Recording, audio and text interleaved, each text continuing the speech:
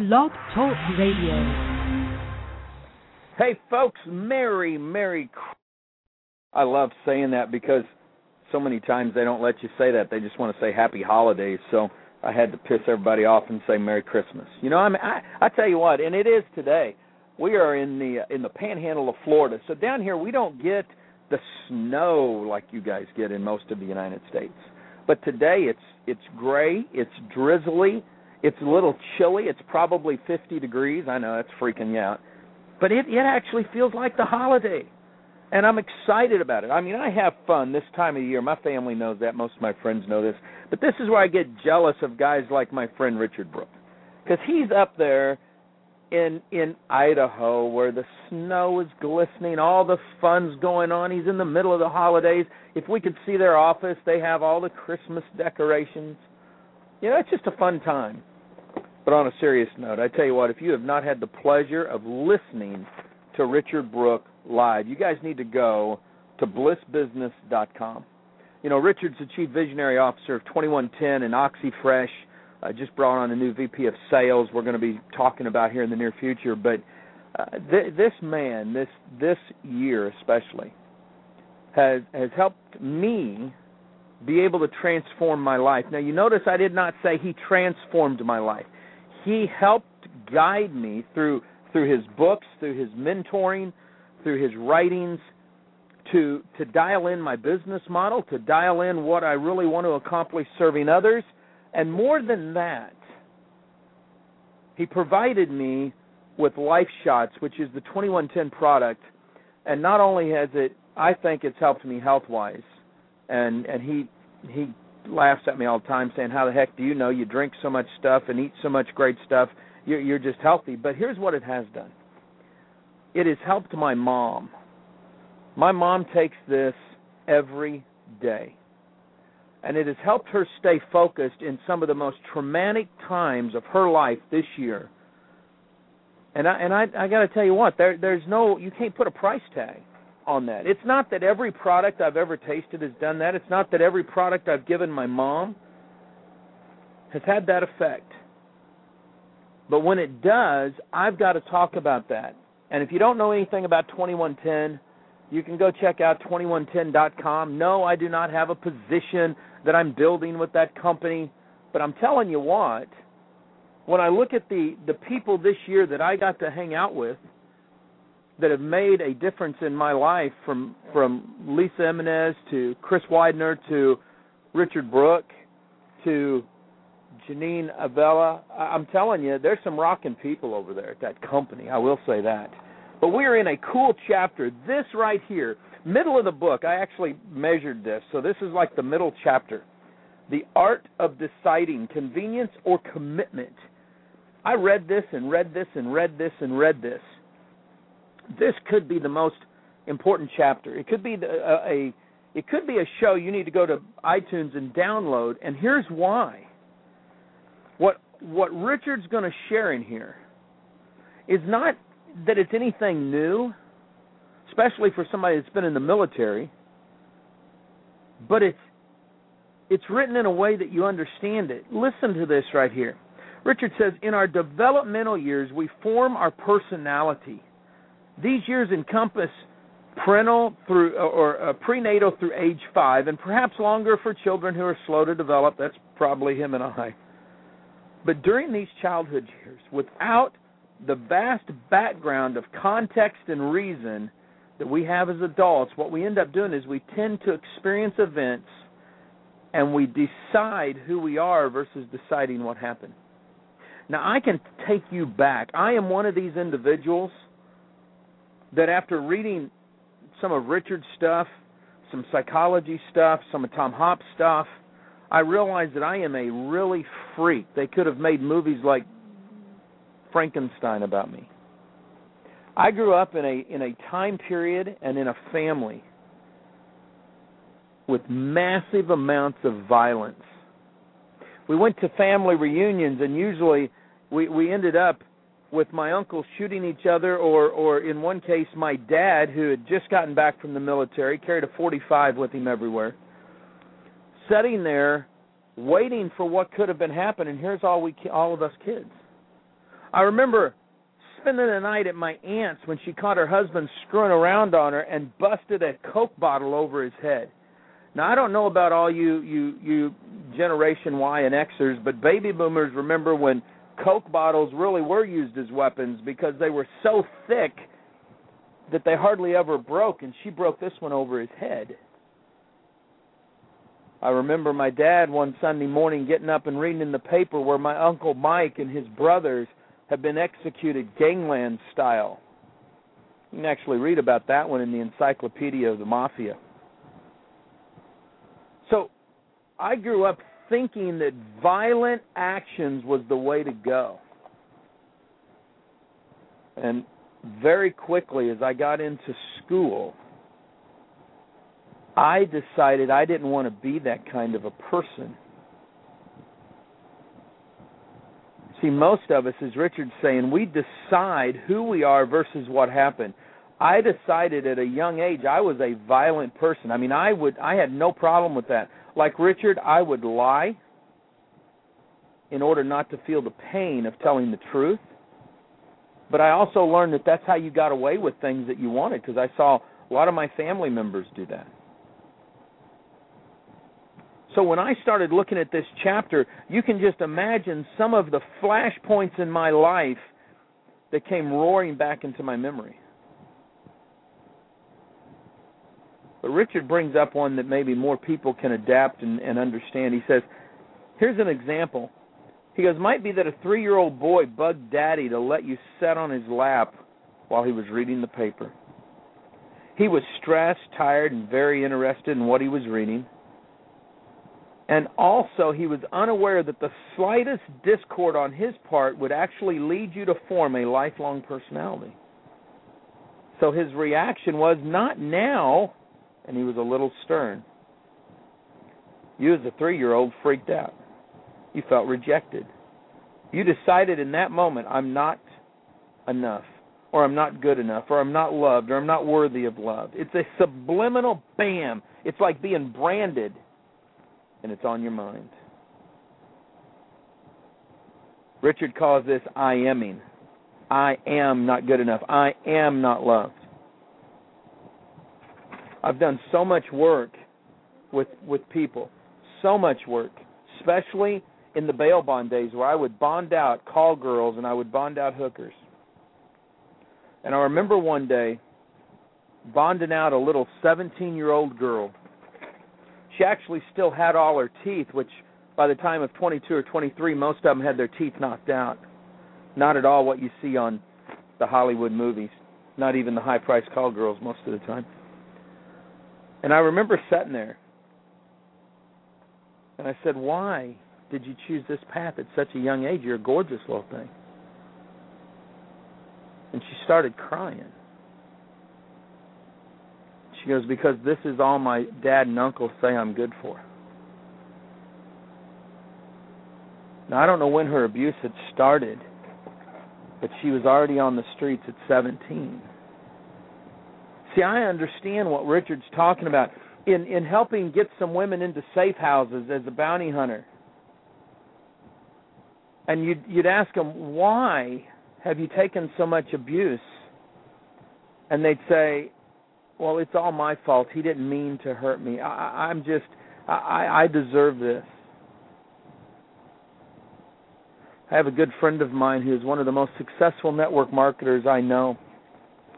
Sadly, in the last 3 years, he went through a divorce. And as we were talking one day, I said, man, I had no idea, bro.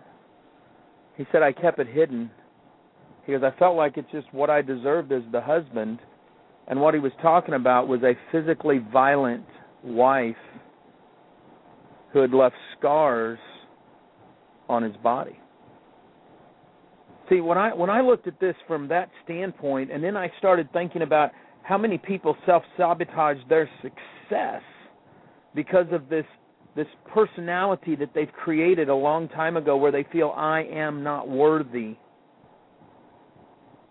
I thought, wow, this chapter that Richard is talking about is huge. It's a potentially permanent decision that we make about who we are at an age in life with parents that probably are as clueless as we were, and we make a decision that we are not even capable of making, but yet our brain burns it into us. And most of us go around never realizing it. Do you realize that only 10% of books that are bought are ever read? Another freaky thing I do, because I spend thousands of dollars a year, even when my budget is tight, to educate myself, to become better. See, I understood again what Richard was talking about, because growing up, I didn't feel like I was worthy to go to college because my mom and dad couldn't afford it. I couldn't qualify. That's when I went in the Marine Corps. And then I realized in the Marine Corps that they understand this stuff that Richard's talking about, and they changed my mindset forever. There's a movie, and I shared this earlier on, Gil House hates it, but it's called Firebirds, and Nicolas Cage in that movie, every time he gets in a simulator, every time he gets behind the chopper, says, "I am the greatest. I am the greatest." A lot of people would call it ego. And I started thinking about this as I was reading Richard's book, because we are taught, don't be egotistical, don't be proud, don't be, and I know some of my Christian friends right now are freaking out because they're saying, well, the Bible says don't be proudful. I understand all this, but listen to me. You better be focused on who you are and what you are, because today you've got to make this decision to change the I am not good enough crap in your life. I can't do that. I'm not worthy. What Richard's writing here will penetrate if you will accept it and work on it. Look, one little book we all know is not going to change your life, but it can sure be the catalyst to move you forward. Richard writes this. He says, out of these decisions, we form a personality either to keep the decisions in place or to actually rebel against them. I wear a bracelet on my right hand that says rebel. I have more tattoos on my upper body than most people have on their whole body. I wear an earring in my left ear. Everything on my body has a reason. You want to know why? Because I did rebel against my upbringing. I rebelled against all the crap that I had to go through at school. Didn't really go through it at home. I mean, it was typical stuff. But I rebelled against that concept of I'm not good enough. My parents didn't have the big house on the right side of the tracks, or whatever the case was. I made that conscious decision. Screw what society says is okay or not okay. I went out there and said, I'm going to be somebody. I'm going to make a difference in my life one way or the other, and started out, I can remember, 12 years old. This was not something that just happened in the Marine Corps. I can think back at different things in my life. I call them flashpoints. They're things where you remember good and bad. And it makes such a huge difference. But see, you've got to make this decision today. Being a maverick, being a rebel is not a bad thing if you're doing it for the right reasons. Matter of fact, there's a men's magazine a good friend of mine launched called Rebel Magazine, telling men, make a stand, be different, grow some hair on your head or something. See, here's what happens, and Richard nails this one.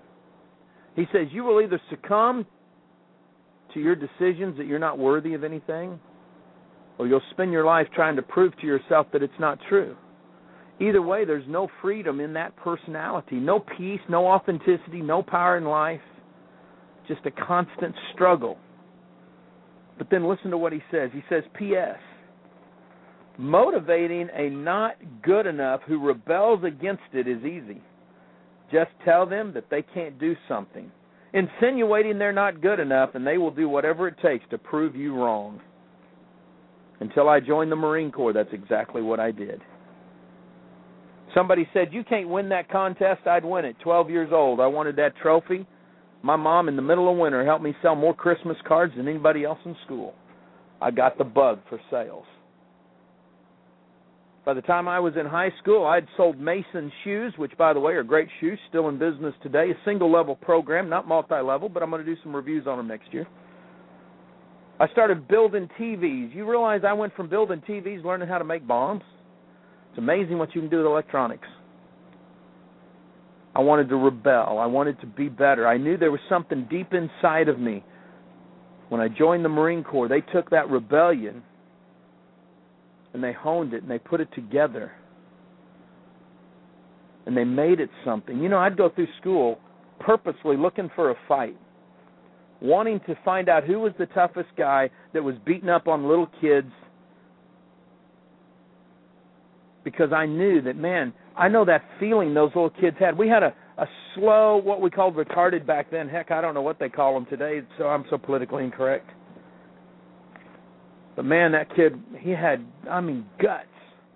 And he worked for the school, and he'd be the maintenance man, and he'd clean stuff up. And we had one of those Golden Glove boxers one day, making fun of this kid, smacking him around, and the kid was crying. And I just looked at the dude and said, man, why don't you pick on somebody that can do something about it? And he starts talking about all his boxing and his Golden Glove and all that. And I said, okay, that's cool, but see, you don't have a clue who I am, and you don't know what I can do, and I'm going to tell you this right now. I hate pain more than anything in the world, so I don't like getting hurt. And one of his buddies was smart enough to realize I had nothing to prove and nothing to lose.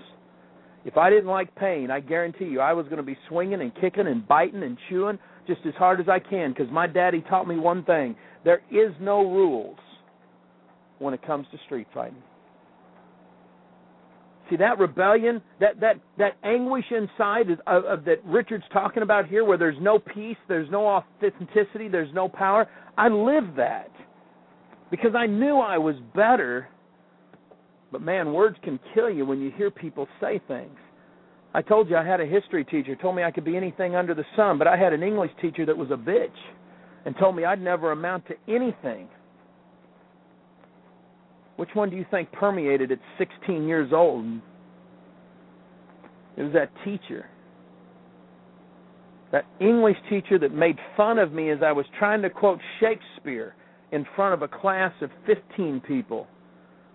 And now I speak in front of hundreds. That didn't happen overnight. I know what Richard's talking about. This brings so many emotions up inside of me because sadly I watch people and they don't make the right decisions. All they do is go through I-aming, I'm not good enough, I'm not worthy, I'm stupid.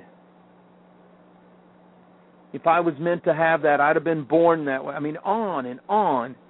And then you want to know what happens? The few times that they try to break out, and it hurts because they still don't know quite what they're supposed to do, and somebody knocks them back down, all of a sudden they stop. Richard puts it this way. He says, we make these decisions because it seems like a good idea at the time. We call this a decision of convenience. We try to make the right decision, but the pain gets so intense that we go backwards. I think this is where it comes in, no pain, no gain. Richard goes, you've got to make the decision of commitment, not a decision of convenience. He writes it like this. This is the kind of decision that produces results and permanent change. See, listen, folks, you have got to change your habits, your rituals, your mindset, your thoughts, your limiting beliefs in order to transform your life. Transformation in your life doesn't happen until you make a change. I'm going to bring some biblical perspective into this. You guys know how I am. Jesus died on the cross.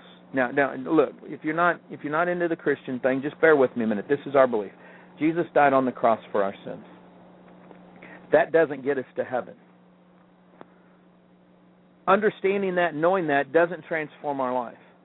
See, in order to have, in the Christian faith, okay, everybody's faith is different. In the Christian faith, in order to get to heaven, you've got to accept the gift that He died for our sins. And then you've got to make a conscious decision to say, you know what, I'm going to start living a different life. I didn't say a better life. I said a different life. By living a different life, looking at the principles and precepts and promises of the Bible, understanding the hope and opportunity that's presented there, all of a sudden, after, well, in my case, I've been at this for a long time, and my life's still transforming because I screw it up every day. But you start to transform your life. The same thing rings true with what Richard's talking about right here. Once you make the decision of commitment, once it's resolved, once you say, I'm going to do it, there's no going back, there's no failure, I'm not going to tolerate anything else but moving forward, then you start to transform your life because you've made a change in your mindset. It took 12 weeks for the Marines to move me from a maggot to a Marine. But they did it. They ripped out everything inside of me that I thought was tough, that I thought was real, that I thought was reality, and they changed that mindset for me. And now 20 some odd years out, it's still that way. Art Williams, one of my mentors and Richard's mentor, used to have two sayings. His first one was, all you can do is all you can do, but all you can do is enough. All you can do is all you can do, but all you can do is enough. The problem is most people weren't doing all they could do. So see, if you take what Richard's saying, and I'm going to put it just in the simplest forms, if all you can do is all you can do, and all you can do is enough, then make sure you're doing all you can do. Which would what? Would mean you need to start reading some good books, listening to some good speakers. Maybe just go, if you can afford it, go get some counseling. Second thing that Art Williams always said is just do it. Just do it and do it and do it till the job gets done. Just do it and do it and do it till the job gets done. He'd say, you know, the only difference between a $500,000 a year earner and a $50,000 a year earner is their commitment. That's it. Now that's simple. Richard's given it some direction. Art, poor guy, just a little football coach. He didn't give direction. He just said, there's the end zone. Go figure out how to get down there. See, a decision to commit involves the distinction of commitment, which is the decision to do something no matter what. See, it goes beyond just do it. It's just do it anyway. Just do it until the job gets done. I'm going to use marriage here for a second because that's something that I can guarantee you that I after 24 years of marriage, I still don't get it right. But I made a commitment on July 31st, 1987. And that commitment, to sum it all up, said, till death do us part. So hell or high water, I made that commitment. And although sometimes things look better on the other side of the fence, the grass looks greener, looks a little bit more plush, I know it's just as hard to mow, so I might as well keep nurturing, cultivating, trimming out the weeds in the commitment that I made. Same thing rings true in business. This just burns my butt to no end. Is I see people all the time, they're in this company today and that company tomorrow and this company next week and that company over there tomorrow and 15 different income streams rolling through the door at one time, and I look at them and say, where's your commitment at? You want to know what I hear? I'm committed to me. Oh, that's another one of those I-aming things Richard's talking about. Your commitment is to you, but you don't have a clue what you're doing because, see, you can't serve two masters at once. I can't go out there and join 2110 and say I'm going to build 2110, and then my friend BK flies me into Phoenix and says I want you to build this company too. Now I'm building two companies for my two good friends. That don't work that way. Matter of fact, because it doesn't work that way, I decided instead I'd become an advocate in the industry, and I'm just going to celebrate the whole freaking industry because I love these people. But it makes sense. See, when you look at the profession that we call network marketing, where we live, and you're committed to it, Then you find a leader and you find a company and you find a product, and you know what? The rest is history. That's why guys like Dexter Yeager has been with the same company since the dawn of time. Why Jim Dordan has been with the same company since the dawn of time. Why guys like Garrett McGrath are with one company building it strong. But you want to know something else? This is going to step on some people's toes. But this is why people like Danny Johnson, who's on Fox and Friends this morning, spreading love about her new book, talking about all the types of income that there is and the fact that she got started building her income at 17 and 2 years later was a millionaire. But you know what she didn't do? She didn't proudly say, and I did it with network marketing. That's how she made her first millions. The rest of it's been as a trainer. Kind of gets you off when it's that way, because you say, "Dadgum, man, aren't you proud of where you made your money?" You talk to Richard Brooke, and I'm going to tell you what, he's going to talk about the community of network marketing. Now, he's going to get real passionate about 2110 and OxyFresh, but he's going to talk about network marketing. Matter of fact, we've got a book, Mailbox Money, we'll do the first of the year. See, the commitment is earth-shattering, and it hurts. There's no pain, there's no gain. Richard wrote this in 2005. He said, commitment, aligning the mind, the body, and spirit in one singleness of purpose to not be denied. I want you to know something. If you're with OxyFresh or 2110 and you're on this call, you need to let your chest get a little bit bigger. Ladies, please don't be offended. And you need to be proud of that company, of that leadership, of the commitment.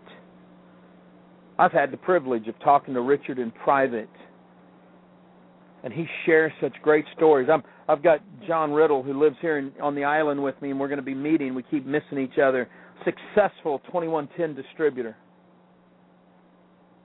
We're going to meet matter of fact, we're going to meet at our coffee place called Badass Coffee. My wife gets mad at me. She says, "You just like saying naughty words on the radio." But that's the name of the coffee place. John's so passionate about Richard and 2110 and what they've done to transform people's lives. I don't care what company you're with. You better be that passionate. You better start today getting passionate about the commitment of change in your life. We have about 3 weeks before the first of the year. There's no reason under the sun you can't be ready to go now. The art of the decision. It's not about convenience. It's about rock-solid commitment. And when you're willing to go through a little bit of pain or a lot of pain during the circumstance, you'll come out the other side better. In Proverbs, in the Bible, it says, as iron sharpens iron, so does one friend to another. Every time I get my butt chewed out by Richard Brooke, every time he gives me a kudos for something I've done, it sharpens me more. Every time I read a chapter in his book, I become a little better because I apply what I've read. Folks, I tell you what, can't beat this book. You need to go to blissbusiness.com. You need to buy this book. There's no affiliate. I'm not getting any money off this. Okay, you just go buy the dadgum book. Tomorrow we're going to go into the new screenplay, how to make that decision to make a commitment, now how to start changing that movie we play over and over. Folks, live life like it's an epic adventure. I'll see you at the top. Be back here tomorrow for realmentorsradio.com. Bye now.